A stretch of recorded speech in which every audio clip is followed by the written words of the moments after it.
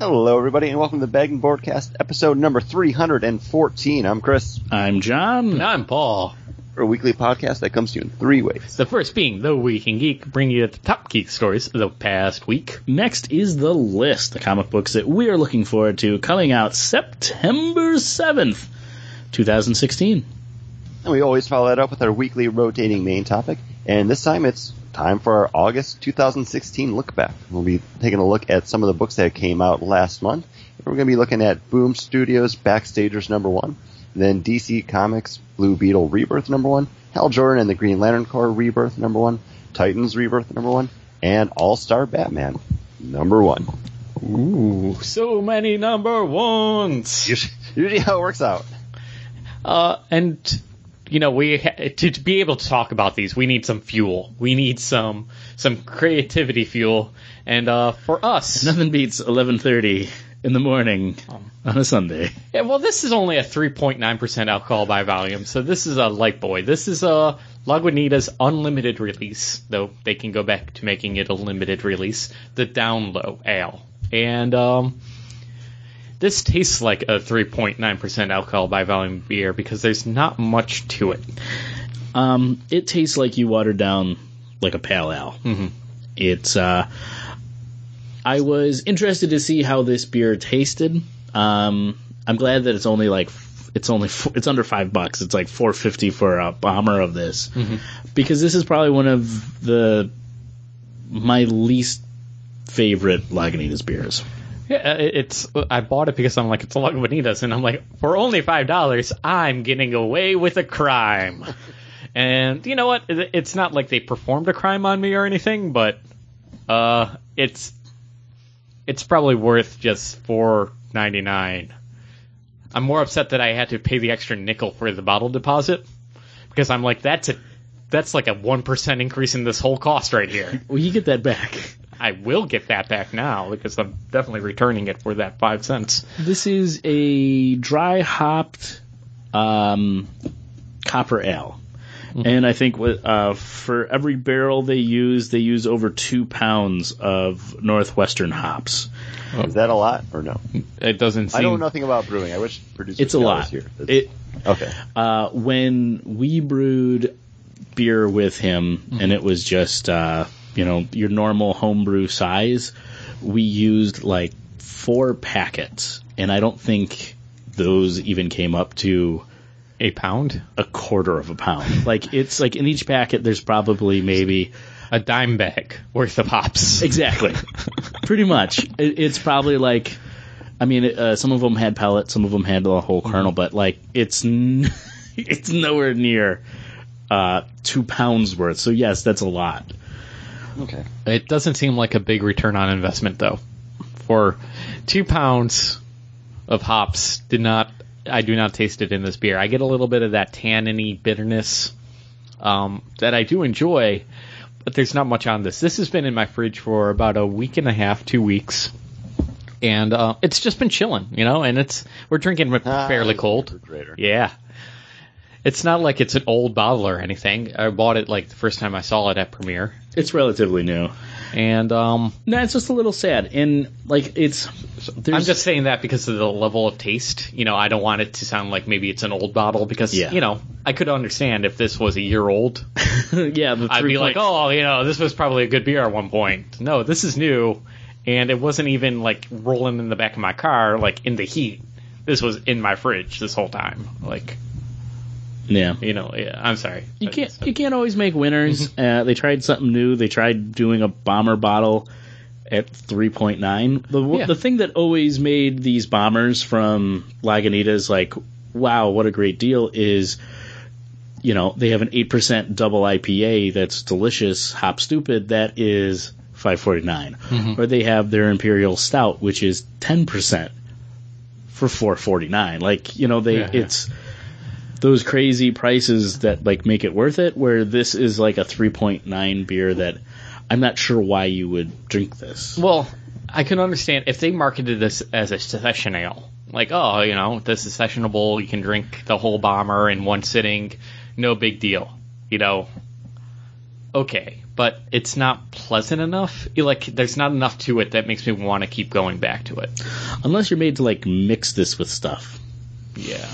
Like mix it with fruit. Beer cocktails, yeah. Like then I would be like, oh, okay. Yeah, well, maybe. Like, like the ginger beers, they're like 4%, and you make cocktails out of those, so that makes sense, but that's not what it's for. So if you need a beer to make your Bloody Caesar with, maybe the Down Low Ale is for you. It's called the Down Low Ale? Yeah, Down Low Ale.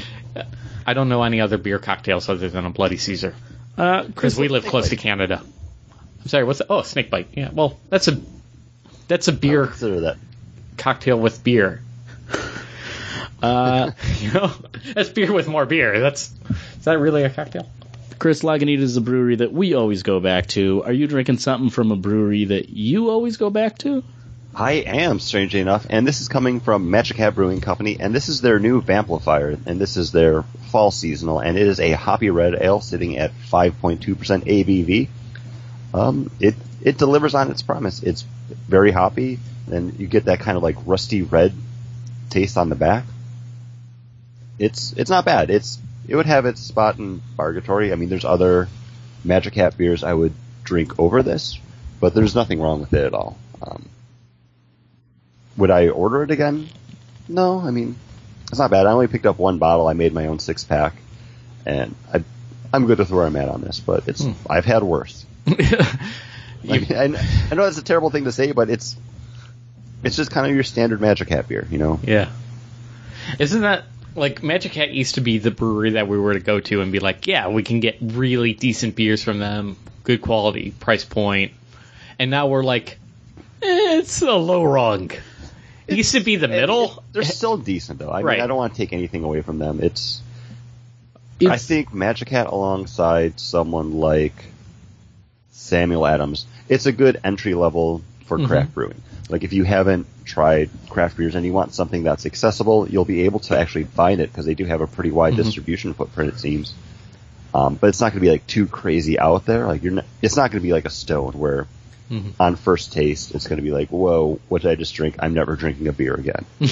Right. Yeah. Saranac's the same way, and I think the problem with like those beer companies are they've lost their core brands.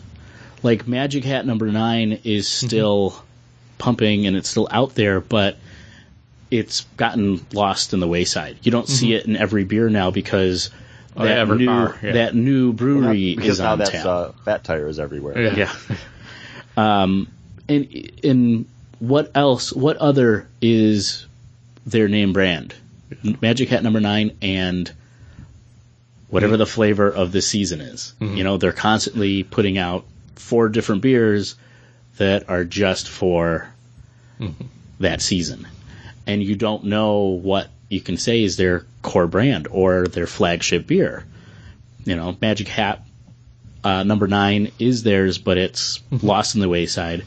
Saranac, they don't have a core beer. I think it would be their legacy IPA. That's what they tried to promote as their new, when that came out last year or 2 years ago. I think that's what they wanted to make their flagship beer, and I don't think it's stuck. No. And they're really mixed up because they have beers coming in at $7.99, and then they have beers coming out at $9.99, and then they have beers coming out at $13.99. And, it's such a weird jumble with them and what their different beers they're doing. And nobody knows, like, oh, I can tell that's a Saranac because of the cover, but then the $13.99 beers, you look at that cover and you don't know it's from Saranac. You don't know that, Talking about rebranding. Go ahead. I will say in defense of this beer, it was only $1.99 for the bottle. And I mean, that's... Yeah. I'm definitely getting my $1.99 worth of enjoyment out of this. It's not like whatever you guys spent for yours. Well, we spent $5 for a bomber, and it's not that bad. I was saying, talking about rebranding. Also, I bought a bomber of Warlock for $8.99. That's still a good price for Warlock. That's a beer that I'm going to love, and it was only $3 more than what you guys spent. Did you see the new branding for Dogfish Head?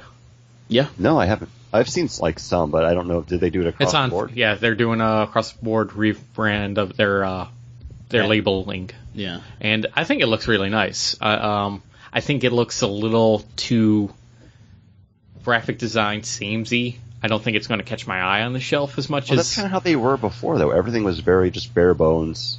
You had the Dogfish Head label, and then it said what beer it was underneath it.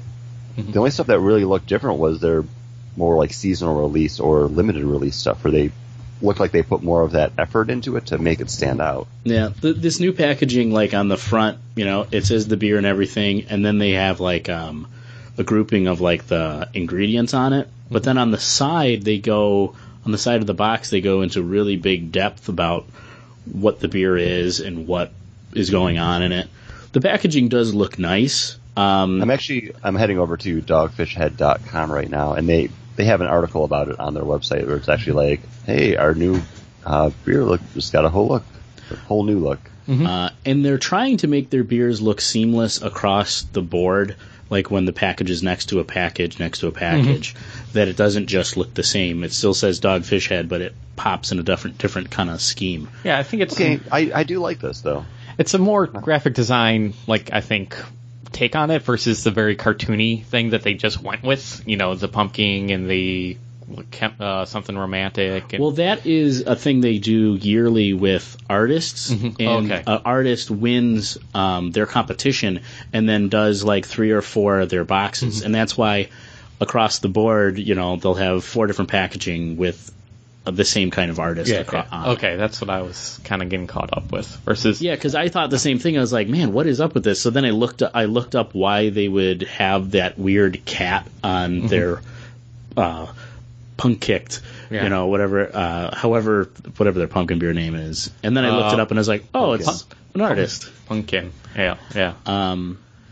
Yeah, and like Brooklyn has changed their packaging, so if their package is side by side of their by their own packaging, on each corner is like half of a B, so you get the full Brooklyn B on all of them. If they're next to each other. If they're next to each other. So, I mean, everybody is rebranding. Even people who just rebranded are rebranding their packages again. Yeah. I think because I think a lot of these breweries suffer from what we were just talking about Magic Hat. Like, we just kind of lose them in the shuffle. Identity. Yeah. How do you maintain that freshness of identity? And rebranding is one of those ways you can do it. Yeah. I like the Southern Tier rebranding on how they do, like every bottle's got its own little color scheme.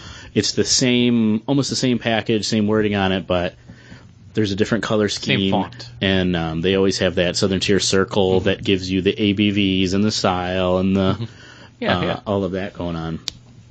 And I like theirs. But yeah, some of them, they need to pop, they need to grab more attention. Man, that's some brewery news right there. No, and speaking of news, I clicked over to Newsarama because I haven't been on this site in forever until John said he just doesn't like the new layout of it. And one of the very first articles on here, Stargirl debuts in latest DC Legends of Tomorrow teaser, and yes, she has the cosmic staff. Yes. And that led me to be like, she looks like she's just wearing a t-shirt. Where can I buy that t-shirt? I want that t-shirt. Because maybe for Halloween I'll go as Star Guy. There you go. And then I said, but you love Starman. Why wouldn't you just go as Starman? Because Starman seems like that lazy costume. Like, I already got this shirt. I'm just going to put on a jacket. You just want to build a cosmic staff. Yeah. I do want to build a cosmic staff. It's called PVC pipe and paint. Like, how hard can it be? But yeah. And I could build one with for Starman, too. But, news!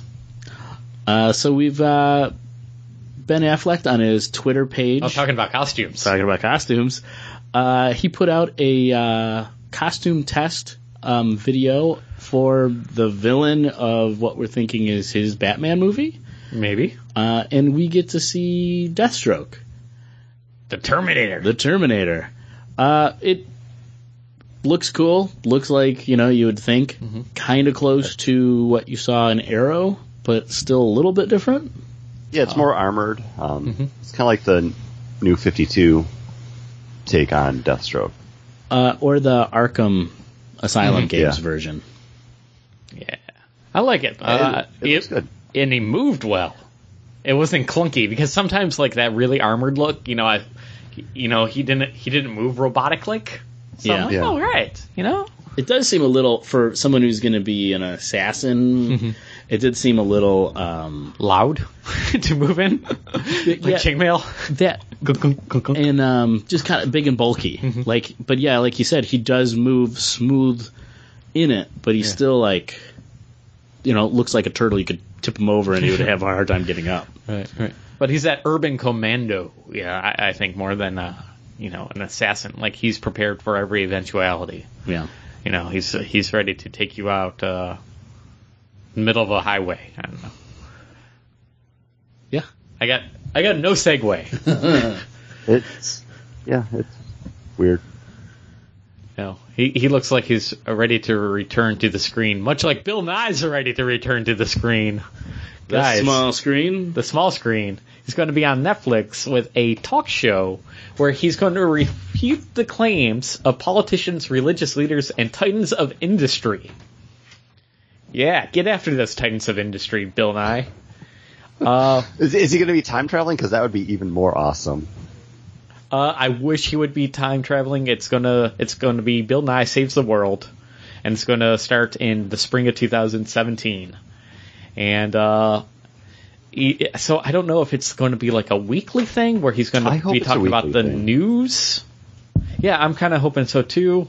But it's going to be kind of his like, kind of more acidic version of Bill Nye that we get every once in a while, where he's just like, people are being stupid and just like him, the fed up Bill Nye that I kind of enjoy every once in a while. Well, this is a Netflix exclusive, and since they're calling it a TV show, I'm hoping, or like a talk show, I'm hoping they do it more episodic in nature, with like new episodes being released instead of just the dump and putting everything out there all at once. Because I want something that keeps me coming back to Netflix, not just something that keeps me there.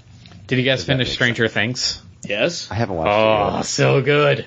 Did you finish it? Yes. Season 2 trailer hit online as well. Talking about things that are going to make me coming back to Netflix. It's just like...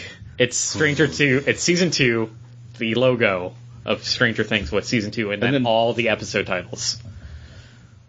I still need to watch that. Actually, I just recorded a Parks and Rec before we started this too, and Janet asked me if I had watched Stranger Things yet, and I was like, no, everyone keeps saying I need to, though. I've been telling you for a month. I've been watching it for like a month and a half. My arguing point is, when I get home from work, I just want to like have something on in the background while I'm relaxing. I don't want something I have to actively like watch and pay attention to. So that's why I've been going back through The Office again. Yeah, I understand. Like, I don't need to watch it because I know it. And this thing will draw you in, grab you like first like 5-10 minutes into the thing. You are just you're hooked, and it's great. Apparently, Bill Nye had a. I'm sorry, I'm getting back onto this track here. Bill Nye had a cameo in an Inside Amy Schumer episode where he cursed a lot, talking about global warming. Like he was just going off. He appears all the time on Tosh.0 too. Oh, yeah? He appears as Tasha's dad, but he's Bill Nye the Science Guy. Yeah. Like he's doing science stuff on there. That's fun. I love Bill Nye. Me too. That's good. I'm really looking forward to this. We don't have anything else, do we? Nope. Nothing that we want to talk about. I was going to bring up Madden, but we don't want to talk about it. No, we don't care about that. Yeah. Well, what do you want to say about it, Paul? Nothing. I have something like... Oh. Well, not something to add, but I just kind of want to hear what you have to say. Oh, did you hear about this? The live commentary from this year's Madden 2017? Madden said that, along with trade rumors, injuries, they are going to not glossing over Colin Kaepernick not standing during the national anthem by this week's commentary update being released. They are going to mention it, but it's going to be a brief mention. So I think it's interesting that they're actually going full bore with the actual live quote unquote live commentary for the NFL season. That's actually pretty cool. I didn't know that they did that kind of thing. This is the first year they're actually doing this weekly content. Well, they do weekly content updates, but with actual live commentary. This are recorded voiceover. So I think it's cool. It's no longer just like, well, good job, because the quarterback's job is to pass the ball, and he did that. Yeah, no, they've another nail in the coffin. That's from NBA Jam. I know, that's the only sports game I've ever played. You son of a bitch. No, they've been their commentary. He's on fire. Has been a little bit more robust than just that. Then the quarterback goes back to pass and makes a completion. Ace Hardware. Mm-hmm. Ace is the place. Well, yeah, that's Madden. Tough acting. But this is the first year they're actually trying to do a weekly update with the commentary to actually incorporate what's actually happening in the NFL season along with the game that you're loading up. So they'll mention a big injury. Like, oh, the running back, is just coming back on the field now. Because who wants to play with injuries on? Like, I don't. But I would like them to mention that, oh, he was hurt last week in a game and he's coming back on the field because he's a trooper. Are you playing Madden this year? No, because it's console locked. It's console only, and I don't have a new generation console, and I'm not going to play the older ones because they won't release it for PC because they say piracy is too rampant on the PC. They don't release sports games other than FIFA. Interesting. So what else did he have, Chris? No, I was just wondering what your discussion was because.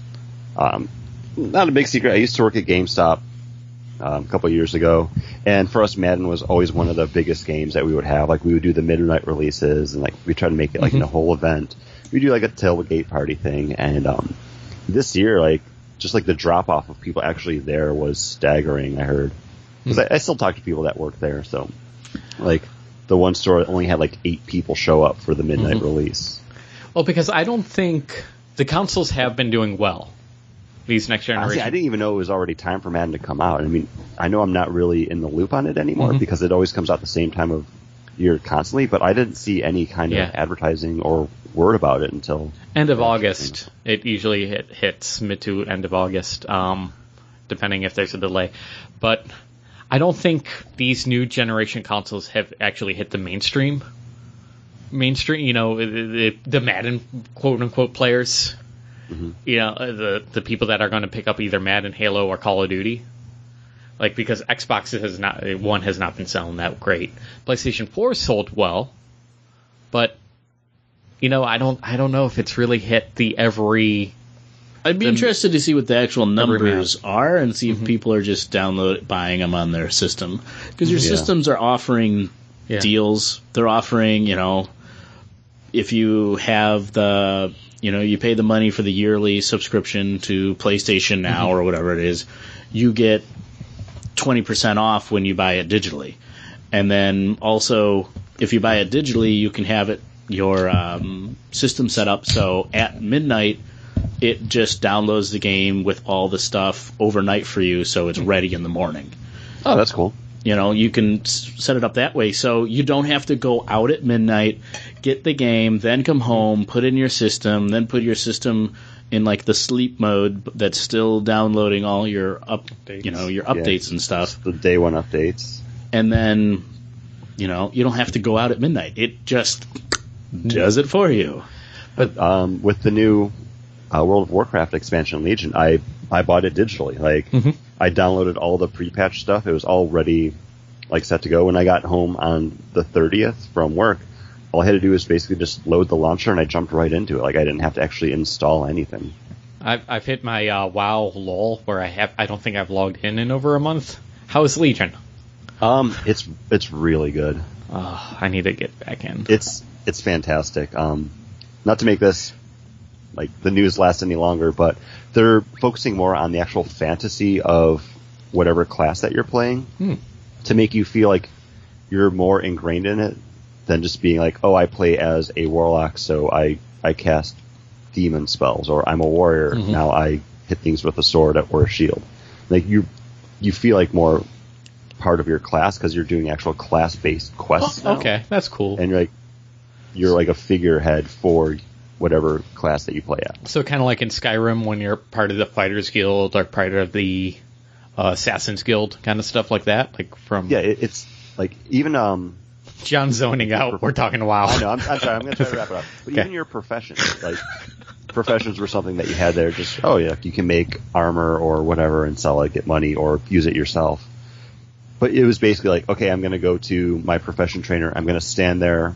I'm going to make what I need to. I'm going to buy the new patterns. I'm going to make that. That's going to unlock the next level. I'm going to buy more patterns, so on and so forth. It became a grind to do that, but now it's actually more quest-based, where you have to go out into the world to find people that can teach you how to use like the new materials and stuff that you're finding. Oh, that's cool, because I thought it was weird when we jumped back into it. Like, I'd go to the profession or the class trainer, and they wouldn't do anything anymore. Before you actually had to buy your skills from them or to learn them. Now you pick it all up. Now you're just out in the world and you level up, and they're like, "Here's your new skills," and I'm like, "What's the NPC doing there in town now?"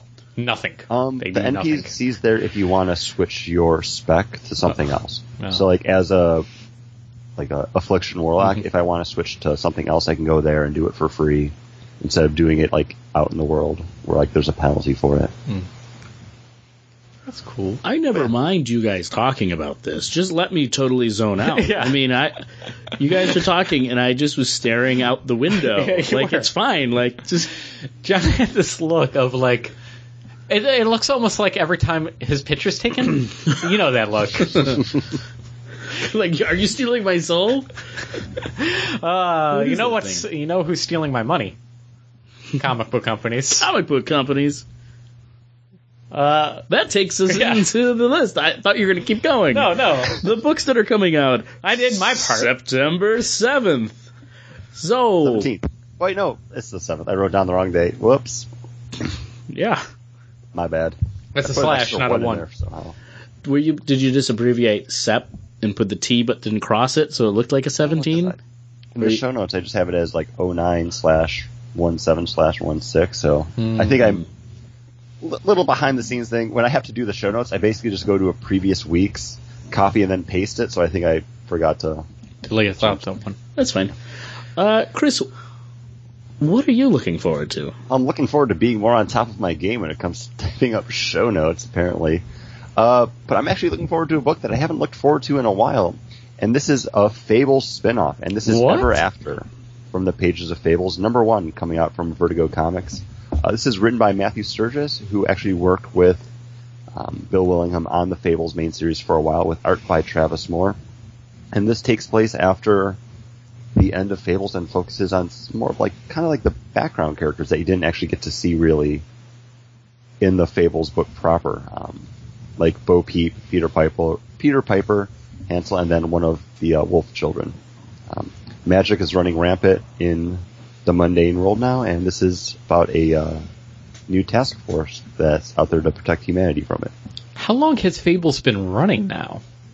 Well, Fables ended, right, I want to say, like last year or the year before. Mm-hmm. It ran for a long time, and then just like with all the spin-off books. Like now with this next spin-off, I'm like, are they reaching, was it 2001, 2005, 2006? I want to say it was like 2000, because it was like right when we started getting back into comics is when Fables came out.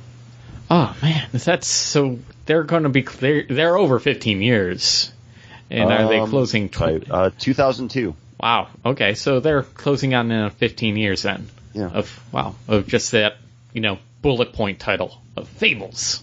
Yeah. I mean, it's got a broad enough like subject base that they can kind of like go anywhere with it. Yeah. John, what are you looking forward to? I am looking forward to a #1 from Dark Horse Comics, and this is Rise of the Black Flame. This is a character the Black Flame is something that's popped up in Mike Mignola books, either Lobster Johnson, Hellboy, even the Captain Wooden Leg guy and the Plague Ship or whatever. I can't think of that character's name. So it's kind of a fun little backstory about the Black Flame that's appeared in all those books. Wanted to check it out. I always look forward to picking up a Mignola Hellboy verse world thing. And it's nice having it now on Comixology versus having to go onto the Dark Horse app. And the Dark Horse app was so hard to find things and search for it, and it was a pain. And now streamlined in Comixology, very easy. I like that, and you always seem to enjoy these one-offs a little bit even more than the Hellboy series. Like Lobster Johnson, I think you became more of a fan of than even Hellboy. Am I wrong in saying that?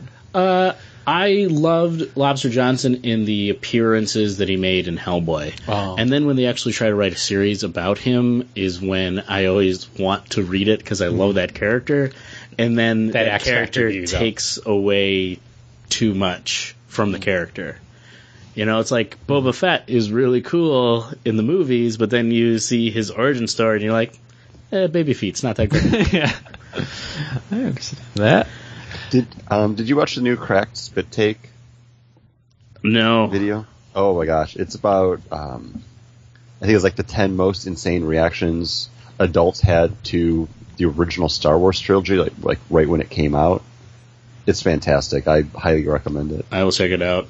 It's pretty good. They talk about Underoos. They do. I had Underoos.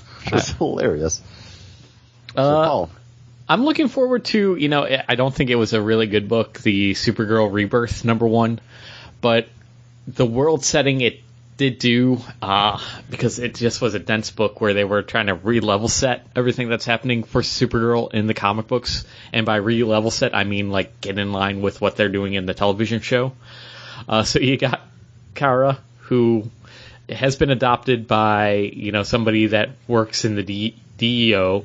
She doesn't have a sister in the comic books, but like she does have in the television show, but her mom works for the DEO, or her adopted Earth mom works for the DEO, and she's a high school student versus, being the coffee getter for Calista Flockhart in the television show. So there are differences, but they definitely are trying to get more in that same tone. So I just want to get that, same feel. That it's so easy to root for Melissa Bennett. Is that how you say her last name? Benoit. Benoit. I'm not sure. Benoit. Yeah, Benoit. In the television show, all of 3 episodes that I watched, because she's so likable, and I wanted a likable Supergirl again in the comic books, because for after the New 52, she was this alien invader kind of character that didn't really understand her powers or her place in the world, and she wasn't rootable. Is that a word? I couldn't root you for just her. said it. Yeah. She's not rootable. Yeah, it's hard to root for her. And in this series, they started off with her going up against a stupid Kryptonian werewolf for no reason. But starting off the actual series, it's going to be her versus her dad, the cyborg Superman. So I'm like, okay, that's more interesting. Okay. You give me a likable Supergirl facing off against cyborg Superman, I am in. So we had Supergirl Rebirth #1 on our list for something to read for the look back, but then you're like, let's not worry about it. Do you think actual #1 is something that's worth reading and discussing next month then? I'm hoping that it's not bogged down with the whole world building that Rebirth #1 had to do. That we're able to get more into just the story, because there was a lot of characters talking to characters explaining exactly what's happening. No, you don't understand, Kara. We have a deal now. We got your powers back because this is what this is what happened. This was what happened, and now this is what's going to happen. The Rebirth issues that we've liked are the ones that act like a #1, not a 0 issue to fill you in on everything in the backstory. So yeah, some of those ones, it's not that great, but I'm willing to check out that first issue to actually see where the actual story is going to go. Now that issue's over, and we bridge the gap between the New 52 and this new DC universe, it was definitely that bridge, and they tried to shoehorn an actual action story plot over it, but it didn't work. It just felt clunky. And this one, now that we have now this is the break. This is where the series will start, and I'm interested to see it. I look forward to reading number 1 then, and not number 1. Yeah. Stupid DC. They should. John and I were talking about it before the show. They should have either just called them all Rebirth. Like Rebirth, Green Lantern. Yeah. No number to it, or a zero. And then did the number 1, because you do have like 2 number 1s coming out in a month, like some in a month, some, in January, and then in June, and then in July, It really threw us all, it threw me off, and Paul as well.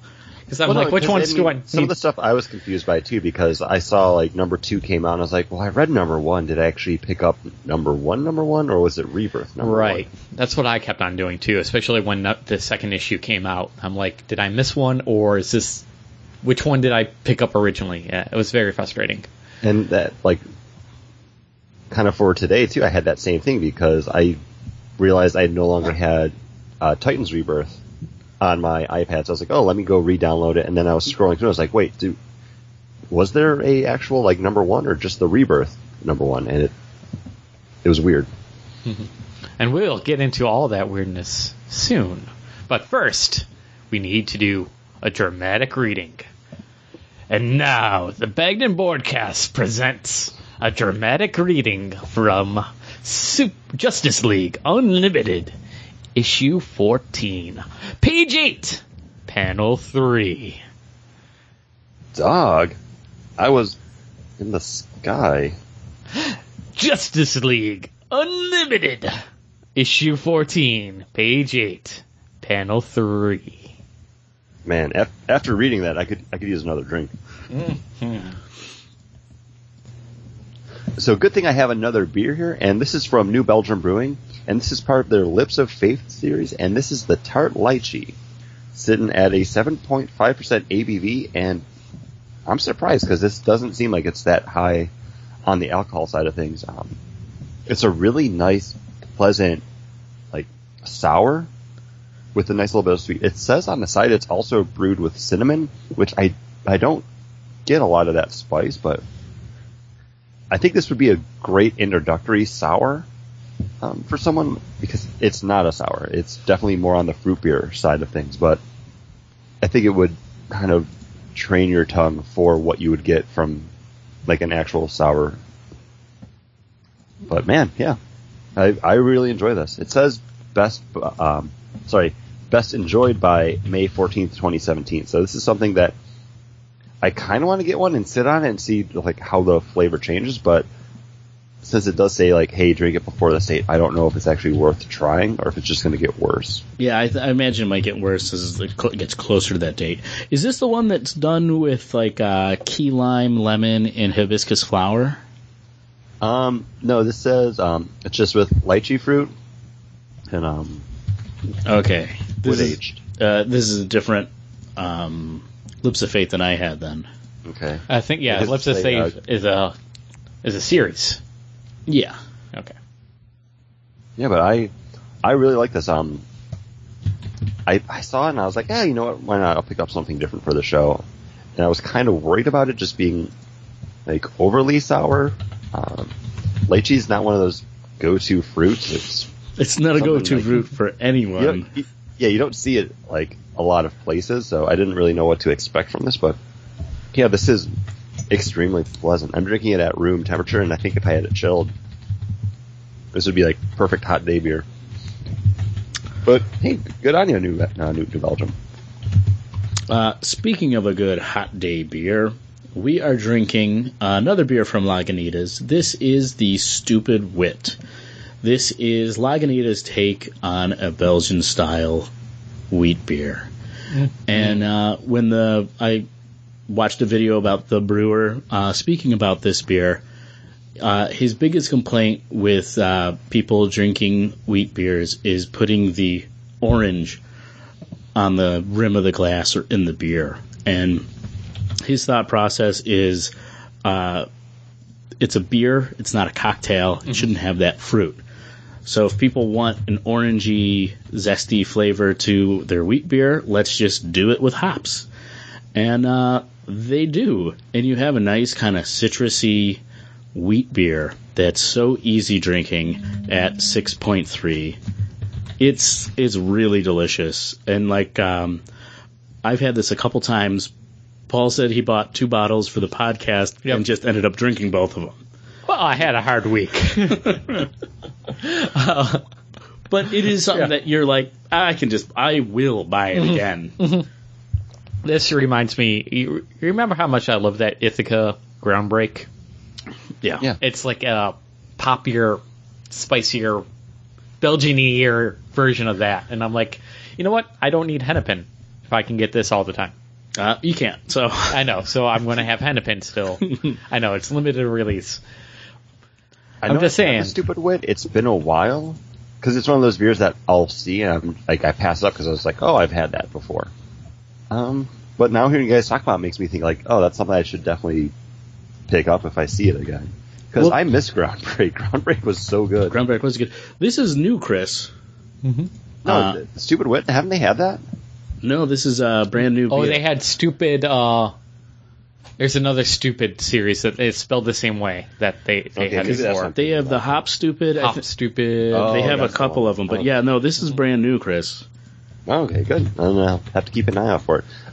You said you were having this for the show, so I tried to find it at my beer store, and they didn't have it, unfortunately. But yeah, I'll have to keep an eye out. Yeah, there's 54 beers with Stupid. And sidebar, I know this is like a complete different conversation, but because John, you asked for what kind of Green Flash stuff I can find out here. Yes. So you guys see if you have it up there. It's honestly not a lot. It's pretty much like the 2 beers that I had, and then some other like bare bones stuff. Okay. Like the non-tangerine version of like the Soul Style IPA, and then like something else. No, that's fine. We try to. It's always fun when we can all review beers, you being down in Florida and us being up here, and we can all review stuff together. So that's all I was looking for. Yeah, so that way we can be like, oh, there's a nice crispness in there. This beer is perfect for the fall weather. And Chris being like, it's too hot for this beer. It's hot. It's hot. It's going to rain.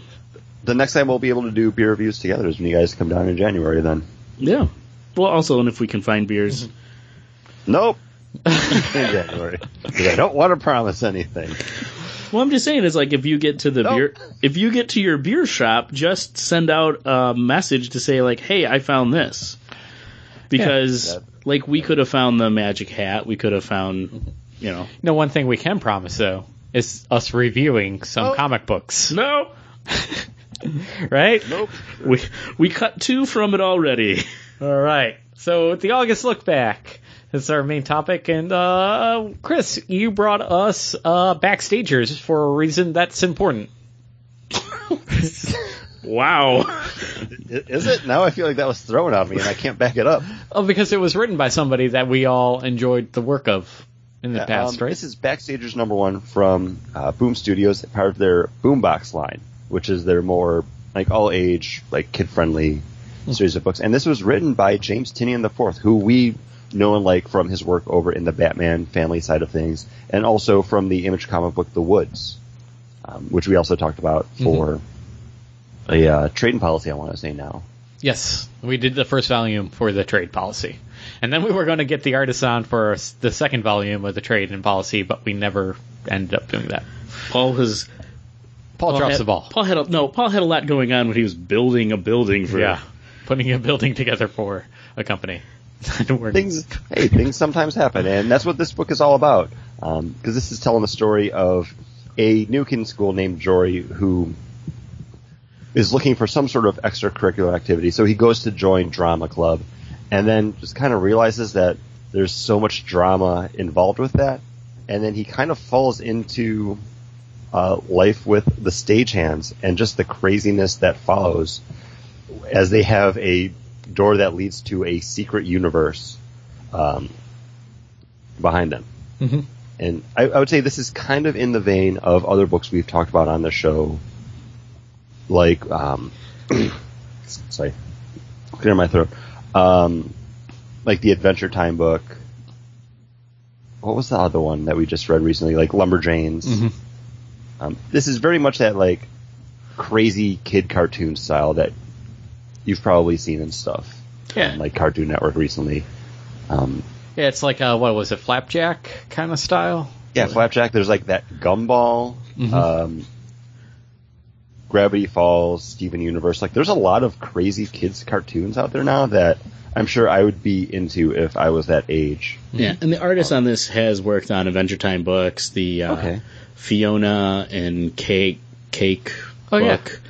Yeah, because this is illustrated by Ryan Singh. Yeah, and he's because I looked him up to see like, all right, well, I mean, it's energetic. It's definitely a fun, yeah, and the style is that of like a cartoon. Like, it is exactly what Chris described. Like, it's like you see it and you know it because you've seen these cartoons. So yeah, no, I mean it works, and it works for the story. And what kind of brought me into this was the fact that this is being written by James Tynion, like someone that's done some really good comic book stuff, but it's all very dark and more adult. And this could almost be compared to The Woods in a way, where it's a bunch of school kids who get involved in something crazy and otherworldly, but they could not be any more different just with like the presentation. And I think that's awesome because he can really flex his chops on this because, yeah, we know like someone like him or Scott Snyder can write like a crazy out there superhero or horror book, but to kind of take that same sensibility but then almost tone it back so much, like, I think that's really cool.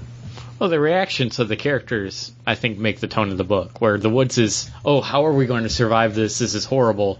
And granted, things are getting eaten left and right. Here, we got characters reacting like, no, this is everyday occurrence. It's pretty awesome, isn't it? Like, and also, there's this weird little like monster thing that this kid's keeping as a pet. It's my friendo! It's also like in 1 to 2 panels, you get the character. Okay, that's this character. That's this character. That's this character. And it all works. It doesn't need to be explained. They show you very easily, and it just pops on the page, pops with the writing. And it is a really fun book. I probably wouldn't keep up on it in issues, but it would be something I would grab in trade. And if Chris continued to buy them, I would wait till he's 6 issues in and then sit and plow through it because it's a quick read and it's fun, and it's that thing that I don't want to have to wait a month. I want to wait the second it takes me to click over to the next book to read it, right, or just turn the page. I do have to say, as somebody that kind of works like backstage for an office, that my job would actually be easier if there was an interdimensional gate. Because that means I could get anything I wanted. Like, they were able to, oh yeah, there's this room with the red lights, and that solves all our problems. And I'm like, yeah, work would be so much easier if there was a door I could go through and just find what I needed. Right? Or just a trap door to those people that annoy you. Oh, yeah, sure. It's just something like that. Get the spikes. Oh, don't bring spikes into this podcast. No spikes. It's a very fun book, and I think I did myself a disservice because I had just read Lumberjanes Volume 2 like a week previous to that, so it was still kind of fresh in my mind. I really enjoyed this book, and I think this is something great to pass off to like kids. If you have children, you have little cousins, if you've got a friend that has kids, I think anyone could enjoy this. But I think Lumberjanes just kind of ekes it out a little bit. But I think if you were like a kid and you were to read them back to back, like, that would be a fun day for you. I agree. It's definitely fun. It makes me feel like I'm watching a cartoon. It's manic. Yeah. It really is. But it's a lot of fun. I think this is another worthwhile all-age book that Boom's putting out with Boombox. I keep wanting to say Kaboom because that's what it used to be. It also, like, with the big Pokemon craze that had just hit and kind of gone, it reminds me of those Pokemon cartoons too. Yeah, I can see that. Just like I think I didn't watch them. Paul set it up perfectly when he said like that kind of like manicness of it. Yeah, they're like thrown into the situation and they're just gonna deal with it. Kind of like how Yami Jaime Reyes is thrown into a situation that he has to deal with over at Blue Beetles Rebirth #1. Yes, written by Keith Giffen, art by Scott Collins, and this is one of those books that whole Rebirth #1 came in, and I was like, wait, did I miss one? Mm-hmm. Because as soon as you start reading this, we already have Ted Kord working alongside Jaime Reyes as like the Blue Beetle like double duo, and I really felt like I had missed something by not seeing like the two of them kind of meet and come together and build. So I felt like starting off, I was already a couple pages behind where I should have been. Well, and also we got the return of that one panel that was in the Rebirth issue. With Doctor Strange coming and saying, hey, Ted, you're... Dr. Fate? Yeah, Dr. Fate. Yep, sorry. Wrong doctor. They're both mystical doctors, though. Yep. Dr. Fate coming to Ted Kord being like, no, you misunderstand. You think it's technology. You're actually messing with magic. That's in this book. Yes. But that was also in the Rebirth. I don't remember that in the Rebirth. I'm pretty sure it was there. I could be. I don't remember that. Because I remember seeing Dr. Fate in another book talking to Ted Kord saying basically the same thing. So we're getting these Red Skies kind of crossovers throughout all these books, it seems. Well, at least in Titan. Again, we see it in Titans, of course, because, Yeah. It makes sense. I enjoyed the team up of a young hero and a old hero, but it's so weird because this isn't the Ted Kord we had. He hasn't been Blue Beetle, it seems. This is him as he just took over his dad's company. He's built the Bug HQ, but I don't know if he was actually ever the Blue Beetle and hanging out with Guy Gardner. Well, they have like a quick little line in. I'm trying to find it here. Hold on. And it seems like he's just more impressed. Like, oh, dude, you can be a superhero. I'm going to help you be the best superhero. Yeah. And Jaime being like, no, I want you to get this thing off my back. I want to go back to being a normal teen with my normal teen stuff. I find his friends really annoying, by the way. Yeah. It was very friend heavy up at the front start. Yeah. And I understand that, like, Jaime has his own, like, supporting cast. But going into this book, I wanted more of, like, the Jaime and Ted relationship. I wanted to see them working alongside each other a little bit more. Right. But their relationship you do get that in, like, the back half, but it's so just dependent on reading who Jaime is as a person first. And I don't want to say that took me out of it, but when I started reading, I was like, this isn't what I want. This isn't what I want. And then when I finally kind of got what I wanted, I was like, well, why am I reading it as this? Where was everything that happened previously? Right. Yeah, I understand feeling like you're in the middle of it. But I think they wanted to really show that the relationship that you're kind of saying you want isn't there. Like, they're not working side by side. They're at odds with each other. But Ted's too bullheaded to actually know that they're at odds with each other. And I think that's it's Keith Giffen, again, not telling his story. He's not going to dumb it down. His, Zero issue was an issue #1, and you need to catch up. If this is what we complained about some of those Zero issues by giving us too much backstory, where this one is actually something you kind of need that backstory, but this relationship could have popped up at the end of Blue Beetle, the previous 52 series that we didn't read. So it might be our fault for not catching up on that. And I think you got a glimpse of their relationship in that Rebirth issue to let you know Ted Kord and Jaime Reyes are teamed up together. And then this is the book. Once they are that team up and they start doing things and they take apart that team of robots, I was in. Like, I had fun reading this book. And I think that little bit of those friends, those are characters that already were implanted in the series, and he didn't want people to be like, we're his friends. You got that. You got the squabbling boyfriend and girlfriend friend.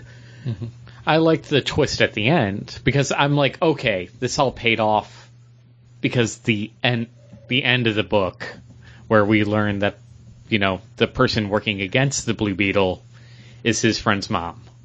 Like, okay, that makes the first part of that story that I kind of slogged through worth it. Yeah, you get an idea of who she is to know that she's... Yeah, it was the payoff for that. And since I got it in this one book, which is great, it wasn't 4 issues later where I finally get this payoff of dealing with this character. I thought this was a really good... I know, you unlike you, Chris, I don't feel like I felt like as thrown to the wolves. I felt like it gave me a complete narrative all in one issue. Granted, yeah, I do wish I knew a little bit of the backstory, but they told me enough between Ted, how Ted feels and how Jaime feels, that I think I got it all here, and I'm ready to move on to issue 2 or issue 1. I know I sounded really negative when talking about it at the beginning, but like I said, like once I got that 13, 14 pages in, and I had Ted on the communicator talking to Jaime. You have the two robot villains with their banter back and forth. I felt good about this. I felt like I will read number 2 or number 1, whichever one they're coming out with next. I don't know. But yeah, Blue Beetle will be on my pull list, and this is something that I've wanted for a while, ever since they launched the New 52. I wanted Blue Beetle to be that Marvel Spider-Man for DC. I wanted this to be that character, and I really didn't get it. And I dipped my toe back into it when it started crossing over with the New Guardians, because they had the crossover between those two books, because they were focusing on how the Scarab was like an alien weapon. And now we're seeing it's mystical, which I'm okay with that disconnect. Whatever they want to do for it to be a better story, that's fine with me, because I'm more invested just in these characters and how they work together in their relationship. Yeah, and it's Keith Giffen telling both stories, so yeah. I mean, it's what he wanted to do or what he's decided.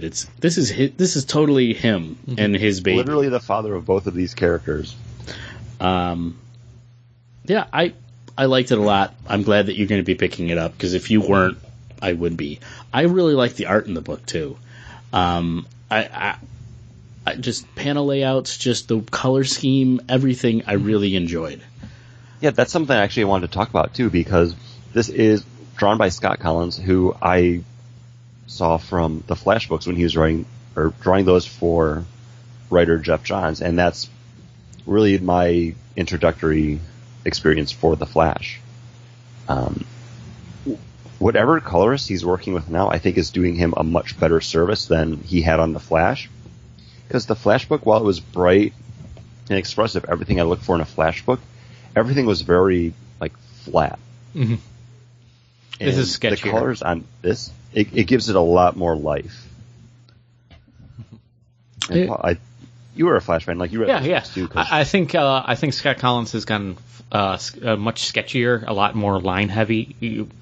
They're not heavy lines, but there just seems with his colorists that there's a lot more lines showing through. Yeah. But I'm always happy to see more Flash, especially Wally West Flash, even if it's in just a Titans book. And I just realized when I was pulling up the next book, Hal Jordan and the Green Lantern Corps, that that's the next book. It says not Titans. No, it says DC Rebirth 1, Hal Jordan and the Green Lantern Corps. I'd read it. I just tapped it and I went to the next page and it said download number 2. So I didn't read. So you didn't. I didn't read the Rebirth number 1, but I read Rebirth number 1 because it's what it fucking says on the banner. Yeah, it does say that on the banner. So I didn't read the one. I read issue 1, not the Rebirth. Well, zero issue. Do you know which one you read? I read the one where Sinestro basically powers up with Parallax. That's the one I read. Yeah, and at the very end, the Green Lanterns with Mogo, it's a living planet, right? Yeah. Yes. Show up at the opposite side of the universe, and somehow they phase themselves out and now have gotten back home. Because now... No, that's fine, because the actual Rebirth number 1, is very much just the backstory of like, hey, here's what Hal's been doing as like renegade, and here's Old Man Sinestro, like on Warworld, who's kind of like the new Galaxy Police.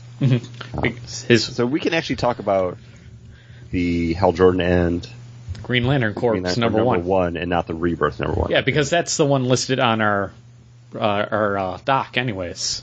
Not Rebirth, but number 1. So I think we read the right one. I think everybody read the right one. I think we're all good. Yeah, I think we're okay. Because this gives me the Green Lantern Corps that I want again. Because it's Green Lantern versus Sinestro. Not only that, I was like, oh, this is a great Rebirth one because it's like issue 1. Like it's. Well, there was. Yeah. Do you feel you missed out by not reading the one that took place before this, or no? I can't give a shit about what he was doing as Renegade. I don't care because you're not missing out. This basically picks up right in the spot that it's okay with. Yeah, Hal Jordan's got his ring back. Got it. Mm-hmm. Hal Jordan right now, only Green Lantern around, looking for everyone else. Good. Hitting up criminals, being like, hey, where are my buddies at? Doing detective police work. Boom. Got it. Like it. Old man Sinestro, don't know how it happened. Okay. Got it. Mm-hmm. Well, when he's talking to Parallax, I'm like, oh shit, he's going to turn into Parallax. Then he shows up, he got the white streak. I'm like, hey, he's got white streak in his hair. He's Parallax. Got it. Oh shoot. Have I been Parallax? Oh my god, you saw fear, Paul. Paul got Parallax. We thought it was we thought it was just your love and will of trying to become Reed Richards. Nope. Parallax. I'm afraid I've been paralyzed. Which is exactly what they want me to feel. And this is this is Sinestro Corps. Like apparently Sinestro's daughter led the Sinestro Corps on a more touchy-feely version of being the new cops. I think it was a thing that Corps. She not touchy-feely, but not evil. Yeah. She was using it as a police force to replace the Green Lanterns. And then Sinestro powers up with Parallax and says, "No, you will instill great fear." Yeah. Because fear is the only way to keep order. You're all evil people. Go do it. Go do it. No, this is the book that makes me love Green Lantern again. Mm-hmm. It really hits that nostalgia I had for 8 years ago with what was happening in Green Lantern after Green Lantern Rebirth, and between Green Lantern and Green Lantern Corps. I mean, this seems like it's just the two books that I loved put together, and I'm gonna love it. I'm a huge Green Lantern fan, and admittedly, I have just fallen off of the Green Lantern books over the years, and even the New 52 one, which I did continue to read, Green Lantern, also written by Robert Venditti, who wrote Green Lantern or Hal Jordan and the Green Lantern Corps. I just couldn't keep on it. So reading this, it's just like you said, like this is the Green Lantern that I know and love, and I'm excited for everything else that's coming after it now. Yeah. Because Paul, I'm going to throw this over to you because you're kind of the one that wavered on Green Lantern the most. Mm-hmm. You weren't the biggest fan of Green Lanterns, the other one focusing on Simon Baz and Jessica Cruz. Right. Does reading this kind of make you think like, okay, well maybe Green Lantern might be that corner of the universe that I do need to pay more attention to? Yeah, because this is cops doing cops work, and that's what I want my Green Lantern Corps to be. I liked it during the Recharge era of Green Lanterns, where they felt like they're emboldened in street warfare intergalactically. Like it was a street level intergalactic cop series, and this seems like it's getting back to that, and that's what I want from Green Lantern. If that makes any sense. No, it doesn't. So, unlike Titans. John? Oh, go ahead. Oh, that's okay. John, how do you feel with Green Lanterns and Hal Jordan and the Green Lantern Corps? Green Lantern and the Green Lantern Corps is the book I want to read. I think the other book is to explain what the other two are doing and why they're on Earth. And I think this is a way to have the Hal Jordan and the Green Lantern Corps book with all the people Guy and Jon Stewart, why they're not the Green Lanterns on Earth. They're doing their own thing. So they took those two characters that already existed that had nothing to do and put them there, which I think they're good and interesting characters. They're not exactly what I want to read. And I think before, when I had just read that, I enjoyed the book in the sense that it's like back in the 90s when I read the Kyle books when he was going to all the superheroes to train and learn how to do stuff. Mm-hmm. That I liked it, but now that I have this is the book I want. The other book I don't really care about. And Paul, you were going to throw it into Titans Rebirth #1 before I cut you off, so I'm sorry. No, it's all right. I'm glad we got John's take. Here in Titans... what's Chris's take? Oh, Chris loves it. I kind of got it out there. This is the Green Lantern book that I want. I'm happy that I do get that other side of things. I mean, I've been a Green Lantern fan for so long that I do like seeing the entire core. I mean, that's why I was buying like Green Lantern Corps, like New Guardians, Red Lanterns, because I want every side of this universe. Joining the Green Lantern Corps just kind of is more what I'd lean towards. Okay. This Titans book, I was very happy to have and see, and I'm looking forward to #1 after this Rebirth, because this Rebirth a little long-winded for me. Mm-hmm. But it's a retelling of the Rebirth 0 issue, or yes. What for the DC universe, plus telling us what's happening with the Titans, catching us up on. When you read Titans, you kind of need to read it also as the Flash, like half issues, because so much of this is tied into what spun out of that Rebirth, and I haven't read any more of it, of the Flash. This seems to be like the overarching story of what's happening in Rebirth now. Yeah. And the thing is, I don't like Red Hood and the Outlaws, and I don't like what Arsenal as Arsenal here, because they get into his whole, well, I was a user. Hey, Jimmy. It's just like, it's the parts where I wish they were like getting rid of, because that rise and fall of Arsenal was awful. Yeah, but I don't think the rise and fall of Arsenal has happened in this. Okay. Because he still has an arm. He has both arms. Yeah. He didn't swing a dead cat in an alley. I don't think this Roy has the kid. Oh, okay. Yeah, it doesn't seem like it. So maybe it is resetting it. I just want it to be reset already. And I'm like, oh, we're still in the reset mode. It's like me coming to the dinner table and being like, oh, the forks and knives aren't even out yet. Okay, I'll come back later when the food's all ready for me. I'm going to go back and drink in the corner and not help with setting up the table. So I'm being a jerk today. That's what I felt about this book. This definitely felt... It's getting you prepared if you didn't read the, what was it, Titan War? Or with all the Titans coming back together. Titans Hunt. Yeah. It's letting you know that the Titans are all back together. They knew that there was something up, and now Wally's back, and you're getting the little bit of mystery with Wally.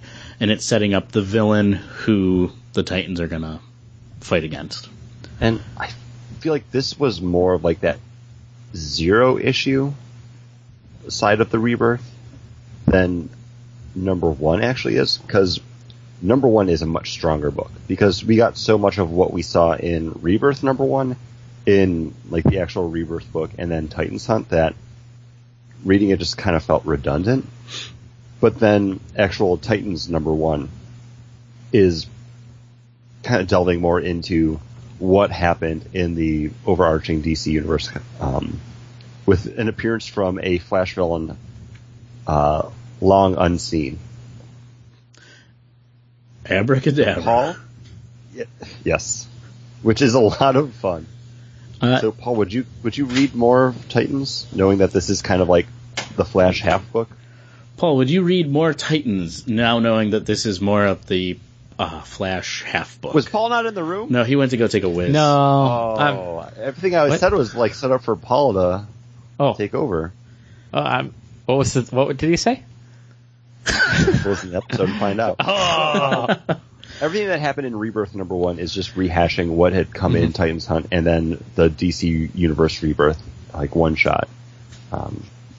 But Titans #1 itself is actually going more into the story of the Titans and what's happening in the DC Universe, and a Flash villain that hasn't been around for a while pops up again. Would that make you want to read it? Abracadabra? Yes. No. I didn't want to spoil it because I didn't know if you had actually read it or not. Yeah. No, I read this, and it's like I said before, I'm going to wait. Like, maybe after this first arc is done, and they're all actually back together instead of trying to figure out this, the universe hand that rewrote everything, aka Dan DiDio. After they're done fighting Dan DiDio, then I'll come back to the series, because that's when everything will actually be set. Mm-hmm. But until those relationships are all actually there again, I don't care about this book. Because I don't know who this Donna Troy is. I don't know who this Roy Harper is. I don't know anything about these characters. You could have read Titans Hunt. Yeah, I was gonna say, but that's all getting reset. But that's going to be reset, right? Like, that's what they're resetting now. No, Titans Hunt was kind of like the direct lead into all of this. But they say they're getting we're fighting to get our memories back. We're fighting to get everything back. Yeah, remember when we read Titans Hunt? Yes. And they were getting their memories back? Well, they're still saying it in this issue. Yeah. That they're going to get their memories back. This is the book that bridges Rebirth and Titans Hunt to give you the Titans book. Right. I think after they're done getting their memories back... When they're just the Titans again? When they're the Titans again, I'm in. So after the first story arc. Yeah. Like I just said. I do appreciate that this book is kind of Wally West in the Titans, because he's a character that's been missing for so long. I really hated not seeing him in the DC Universe anymore. So I'm okay with him being kind of that focal character in it all, and having the rest of the story revolve around him, because I haven't bought a Wally West Flash book since they did the Convergence Flash Family book. And, hey, talking about a so-and-so character and so-and-so character, in All-Star Batman, we get Harvey Dent and Batman on a road trip together. Road trip. I bought this because... What is this again? This is All-Star Batman, written by Scott Snyder, art by John Romita Jr. And on the forefront, the three of us are not John Romita Jr. art fans. Chris being probably the biggest Batman fan out of the three of us, and we all love Batman. Mm-hmm. This is the book that John Romita kept him from buying. Yeah. I picked this up because it's Scott Snyder. Mm-hmm. I'd like to see where this is going, because this series seems like it's going to be more villain-oriented. Scott Snyder's take on that with Batman in the world with these characters. Mm-hmm. So I picked up the book. I will pick up more of this book because I like the story, and I can get past the Romita art for at least this first story arc. Before we get too much into it, can I ask one question of each of you? Last panel, were you surprised? I want to go... no. Yeah, I have to go look at the last panel. It's the Alfred panel. The Alfred panel, where he's like, oh, I'm sorry. When you're like, oh, it's... Because in the story, you got Harvey Dent basically saying, hey, I got it this time when Two-Face resurfaces and I can't control him anymore. He's got really big plans and he needs to be stopped. Batman, you know what to do. Bring me to this house and we'll just end it there. And there's this plan. We're not sure exactly what the plan is, but they need to get Harvey Dent to this house that's outside of Gotham, 500 miles away. And Two-Face knows the plan, and he's put it out. He will pay, what is it, like a few $1 million to anyone who stops Batman and sets him free. And if nobody does, then all the stuff, all your Google search engines results basically become public. Even if you were in incognito. Because Harvey Dent has the power to He's collected all the information. Somehow. And I like this version of Harvey Dent. I like this version of Two-Face. It is interesting, different. It makes him more menacing than he already is and was. The idea that Harvey Dent, as a DA, knows the political system, knows the legal and political system so well, and also knows the underground so well, that when Harvey Dent shows up and takes over, he's able to manipulate each and every... Two-Face. Two-Face is able to manipulate it all, even though Harvey Dent's trying to, organize it and keep order. Yeah, and it's that chaos and order that work together, and it makes so much sense that this is the character that Two-Face always should have been, and possibly when the character was created, or in the, 40 years that this character's been around, if not longer, should have been, and got muddled and lost. I really enjoyed that, and I love the fact, when he's got a blanket or a cloth over his head, and he just has the Two-Face eye cut out, and the Two-Face eye sees everything in black and white. And that's such an interesting concept that, there is no shades of gray. It's one way or the other. Well, yeah, because he's the flip of the coin. Exactly. It's either it's right or it's wrong. And all that stuff makes so much sense. The only thing that is a problem with the book... Unfortunately, when you're colorblind, all you see are shades of gray. It's not all black or white. Otherwise, you wouldn't see anything. There would be no contrast at all. Speaking from a colorblind person. Yeah! The only thing that is a problem with this book is the Romita art. And it's better Romita art than we've gotten in the past. Right. And I think some of that has to do with the colorist. I really like I think a lot of it is the coloring on it. The colorist really makes the John Romita art bearable. Right. Because there are so... It makes it grittier. I don't understand why this fucking guy is such a big, ooh, John Romita, ooh, I gotta buy a John Romita. It's fucking awful. In the first 2 pages, there's a guy that has an eye going left and an eye going right. Fucking straighten out those eyes. You're this giant artist. You're on a major book. I paid $4.99 for this book. Get your shit together. I kind of bit my... Your father is a fucking legend, and you are a joke. Initially... John has his arms up. The initial couple pages where it's the people sitting in the diner just, talking, right in that I was like, this book would look and just probably read so much better if someone like Raphael Albuquerque was on it. This read so much like something from out of American Vampire that I wanted to see Raphael Albuquerque art on it, because I think it would earn so much more. And then just how he would handle the different sides of Two-Face, I think it would be amazing. What I got here, it seemed off, and it could be because I just don't like the John Romita art. And then the characterization of Batman when he's in the diner, it didn't seem right. Wink. And after I got through, I was like, oh, maybe this is Duke as Batman, and that's why it reads weird. But no, it's not. But you have Batman winking at the people in the diner, and be like, nobody's gonna die today. Wink. I felt so taken out of it. Yeah. That it wasn't until you actually have the flashback part where you have the setup to what's going on that I was like, okay, now this feels more like a Batman book, not just a Scott Snyder Batman book, because it did kind of have that initial feeling at the start with the diner, and then everything just goes to hell. But it took me a while to get into this, and I can't just say it was only the art, because that stuff with Batman in the diner just seems so weird. I don't know. No, I agree. That seemed a little off. But as soon as he got the character of Two-Face rolling, it felt like a Scott Snyder book. I felt better about that, and then I was like, this is Superman walking across the country now, though. It's that road trip book, and I was like, oh, okay. I don't know if this is something that I would keep on reading.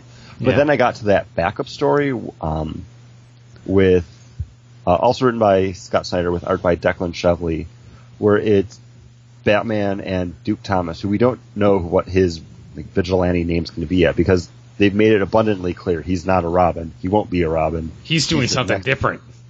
Like, I'm doing something different. Every time we've seen him in something now, it's like, you're going to be different.